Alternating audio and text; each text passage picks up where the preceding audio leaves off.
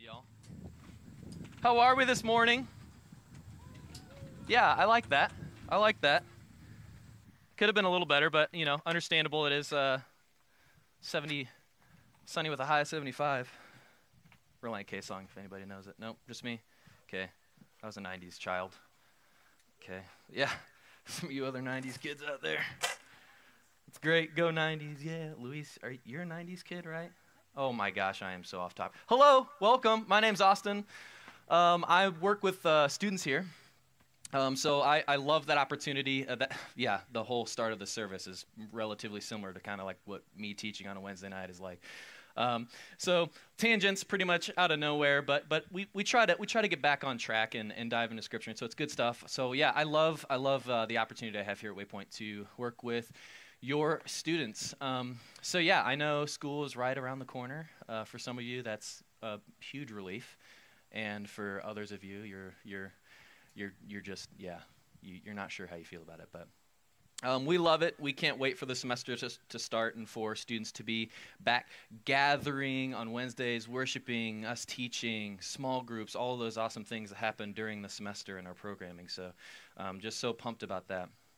But today specifically, can anyone smell that? Oh my goodness, I cannot wait to get my hands on some ribs. The wind is blowing this way. I'm just catching all of it. I'm really trying hard not to salivate. I have some grapes with me, and I'm about to start eating these. Although it won't taste the same. But anyway, I'm just excited. I'm excited for ribs. I'm excited for maybe I'll go down the water slide. I don't know, but I hope you guys are too. It's going to be a ton of fun. So either way, let's enjoy a meal together and hang out after this. But before we do that, I have a question for you guys. Does anyone here love good news? Anyone here love good news? Okay, all of your hands should be in the air right now. You all should have your hand. Everybody loves good news. Why? Well, because good news elicits optimism, enthusiasm, and hope. You see, good news can turn around your day. It can ignite passion. It can even be an anchor of confidence in trying circumstances. Good news can affect the choices we make and the outcomes they create. There's something about good news. It is a special thing in our world. And the church is supposed to be a community of good news, grounded in good news, messengers of good news. In fact, that's what the word gospel means. Good news. In fact, a genuine Christian community should embody that good news. So what does it mean? What does it look like to be in a gospel-shaped community as a church and with each other? And so that's kind of what we're going to dive into today. And one of the best depictions of a genuine Christian community is found in the scriptures in the book of Hebrews. So if you have your Bibles with you, great. If you don't, all of you should have a Bible on your phone. It's free. It's the YouVersion Bible app. I invite you to follow along with me. In Hebrews, we're going to be in chapter 10. So we're going to be pulling it to the end of this book. And this is Hebrews chapter 10. We're going to start in verse 19. Okay, so if you would, this is Hebrews 10, 19, and we're going to go to 25. Okay, so follow along with me. It's okay if you're in a different translation. I think mine's NIV, but oh well. All right, so verse 19. Therefore, brothers and sisters, since we have confidence to enter the most holy place by the blood of Jesus, by a new and living way opened for us through the curtain that is his body, and since we have a great priest over the house of God, let us draw near to God with a sincere heart and with the full assurance that faith brings. This fly, you gonna get out of here, boy? Get out of here. This fly? Okay, anyway. So full assurance that faith brings. Having our hearts sprinkled to cleanse us from a guilty conscience and having our bodies washed with pure water, let us hold unswervingly to the hope we profess, for he who promised is faithful.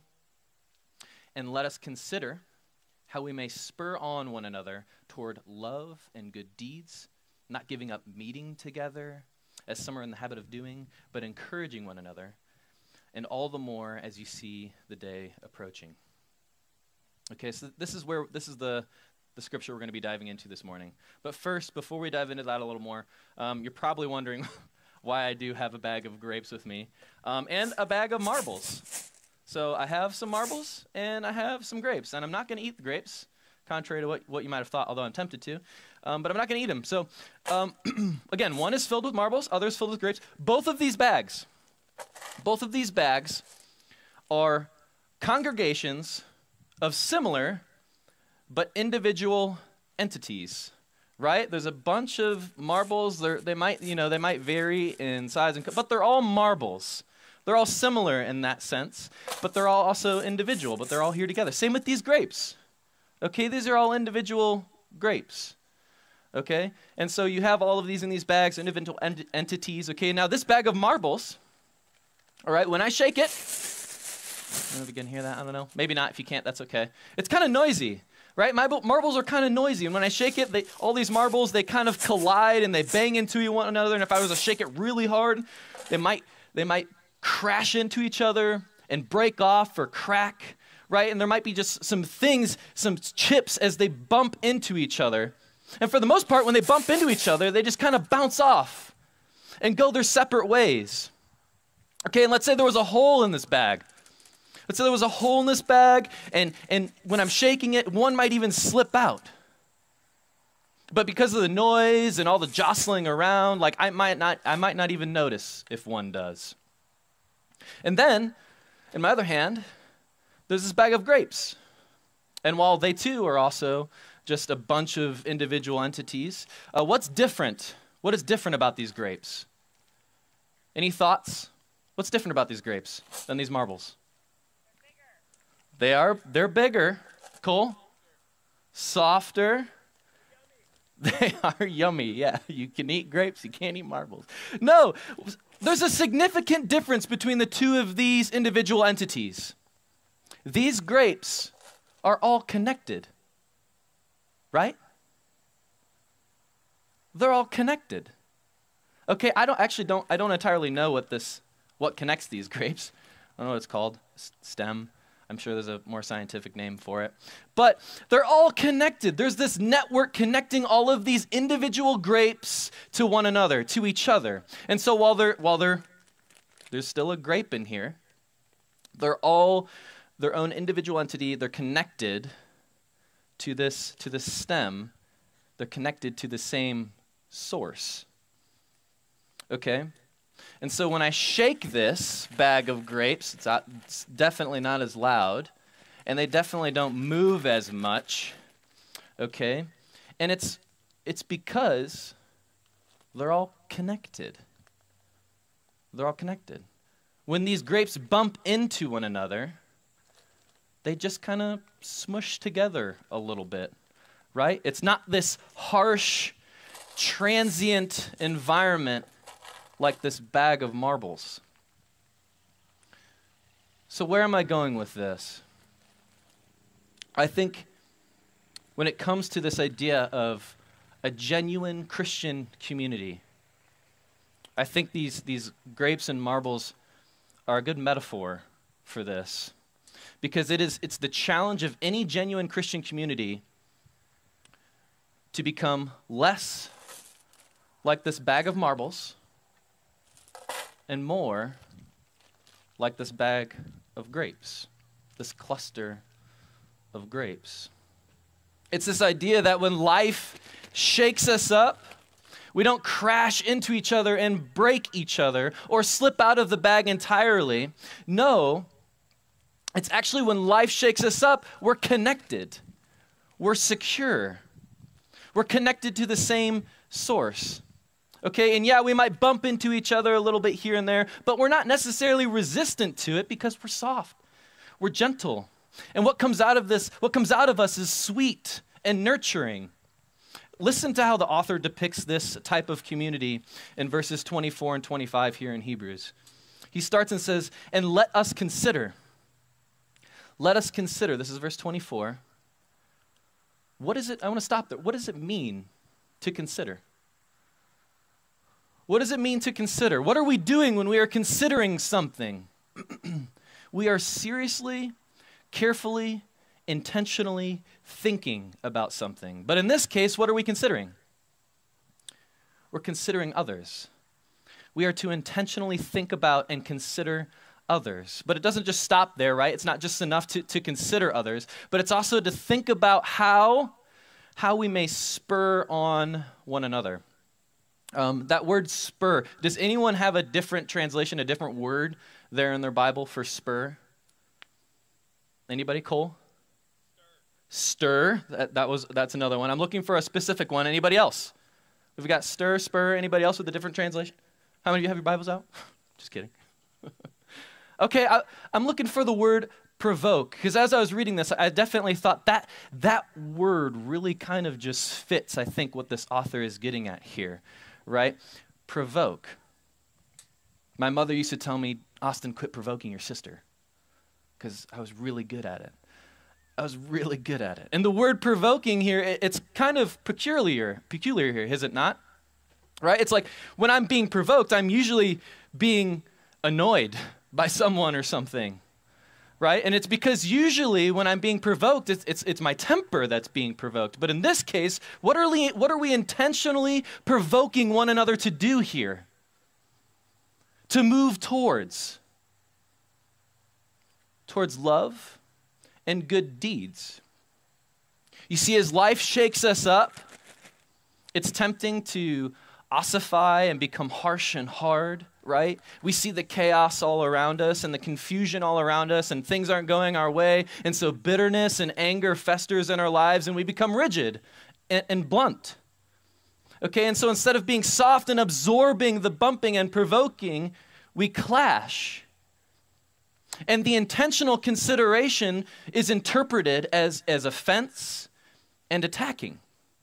And I'm not saying to take everything that everyone says about you as truth. No, but what I am saying is that if you're connected to the same source of life and love, I'm bumping into you, and it's not because I want to bump into you to knock you off. It's that would actually hurt the grapevine and everyone else connected to these grapes. That would actually hurt us. No, I'm bumping into you because I care about you.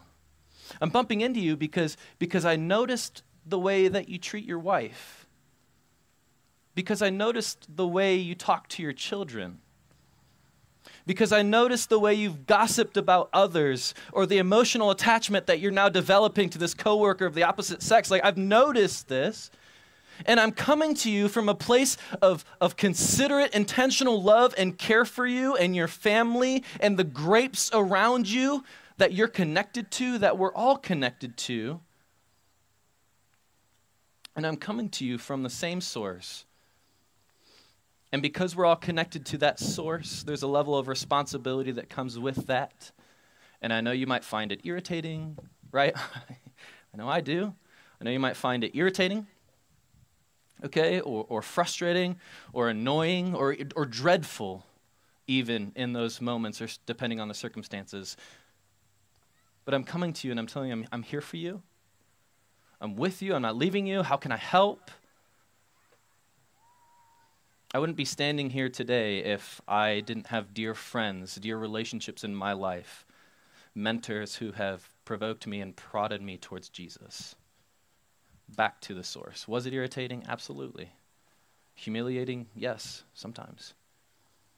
But they stuck with me. Right? Grape juices, they can be sticky, okay? But it's also sweet, and it's also nurturing. And this type of relationship, this one that he's talking about, the author's talking about, we don't know if he or she, we actually don't know the author of Hebrews.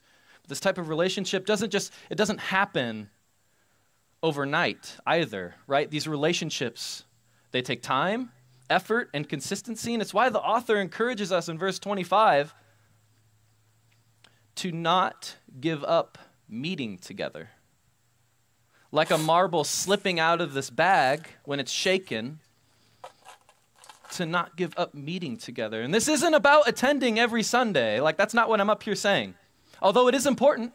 It is important to meet here and gather together, right? Because if Sundays are your only time when you're praising God, when you're getting in the Word, when you're praying, when you're being encouraged, when you're encountering other Christians, how can you afford to miss that, right?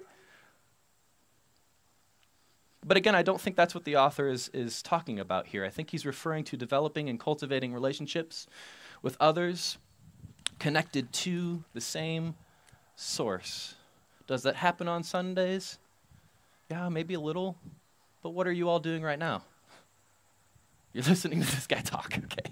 So sure, it can happen a little on Sundays, but again, it's more about, are you making time and prioritizing, because that's an important aspect of this, gathering with other grapes. Honestly, it's too easy not to, right? In the world and culture we live in, we're too busy to even notice if we slipped out of the bag sometimes. And if you are in a bag full of marbles, the other marbles aren't likely to notice or even care.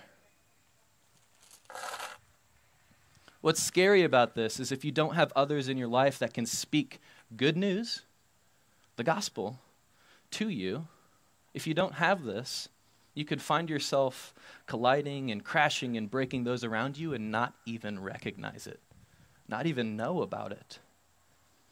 Most often, the way that God speaks and moves in our lives is through the bumping, poking, and prodding of others towards us who are intentionally considering our well-being because they're connected to a source of love and a source of life, and they want you to be too.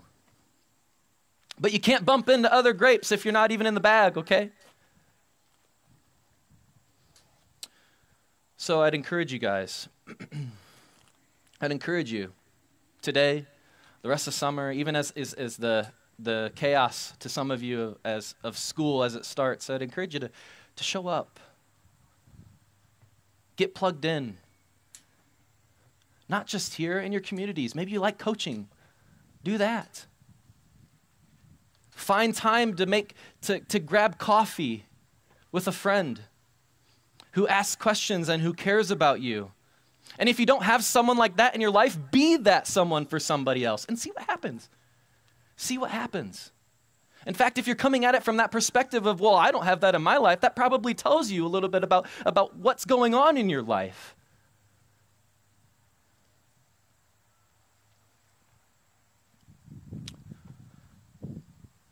One of the best ways, I think, for us to engage, to be grapes with one another, to be connected, is to serve. Is to serve with each other, to get on a team somewhere, whether it's here at Waypoint or somewhere in our community. Serve somewhere. That's one of the best ways to get plugged in and build relationships. Or even just today, even just this morning, stick around. Grab some, you guys can, I'm sure you can smell that because I can smell it. It smells delicious. Grab some ribs. Hang out. Talk with someone that maybe you've never talked with before. Meet somebody new. But be intentional. Be intentional and consider what it means, what it looks like to be a part of a community. And if you consider Waypoint your home, I'd ask you to consider what it looks like to be a part of this community called Waypoint. What does that look like for you right now? To be less like a marble and more like a grape? Are you connected to the source? Do you have a relationship with Jesus? Because that's where it starts. Because you can look like a grape and not be connected to the source, and then you're just a weird-looking marble, right? Yeah. Our connection to the source is what grows us. It sustains our soft, gentle, juicy sweetness. Our relationship with Jesus is how we become intentionally considerate provokers of love and good deeds in one another's lives. Not the other way around. You need a source in order to be a source. Okay? And that source, friends, is Jesus. That source is Jesus. Just read verses 19 through 23.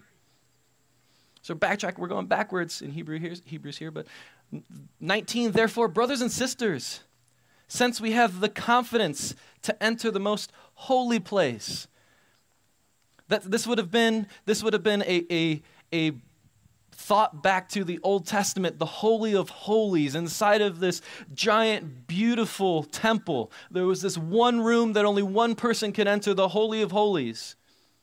And this author is saying, therefore, brothers and sisters, we now have the confidence to enter this place because of the blood of Jesus. We can enter into the holies of holies, have this personal, unique relationship with God because of the blood of Christ, because of his sacrifice.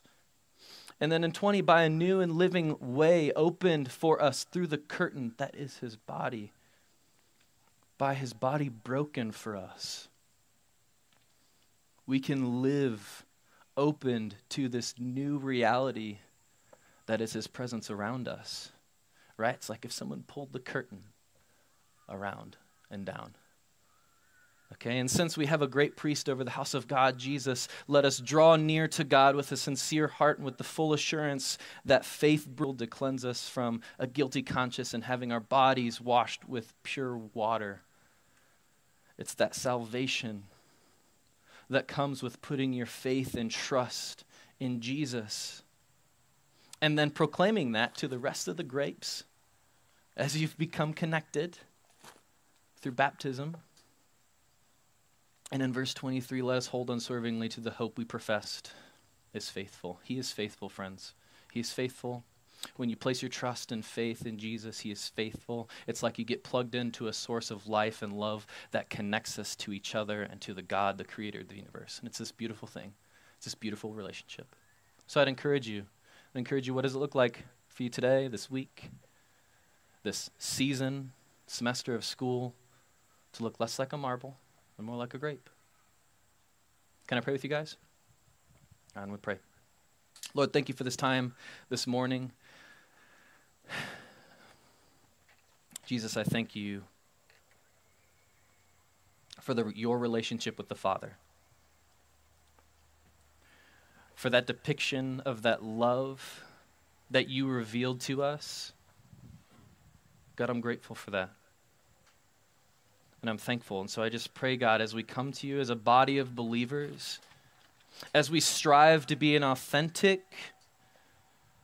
Christian community, God, I pray, Lord, that we would carry the good news of your life, your love, your death, and your resurrection. Because that is good news. And I believe it can change the choices we make and the outcomes of those choices we make. It can give us this filter for our lives, God, that just allows us to be in unity with you and with one another.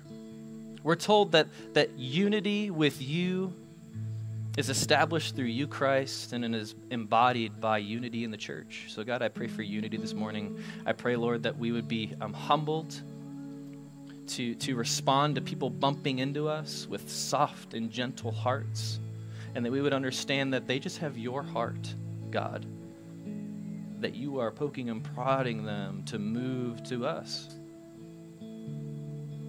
So God, I pray for just to be stirred up, to be spurred on, to pursue a stronger, more authentic relationship with you, Jesus. I thank you for this community. I love you, and bless this time we're about to have, God. It's all to glorify you. It's in your name. Amen.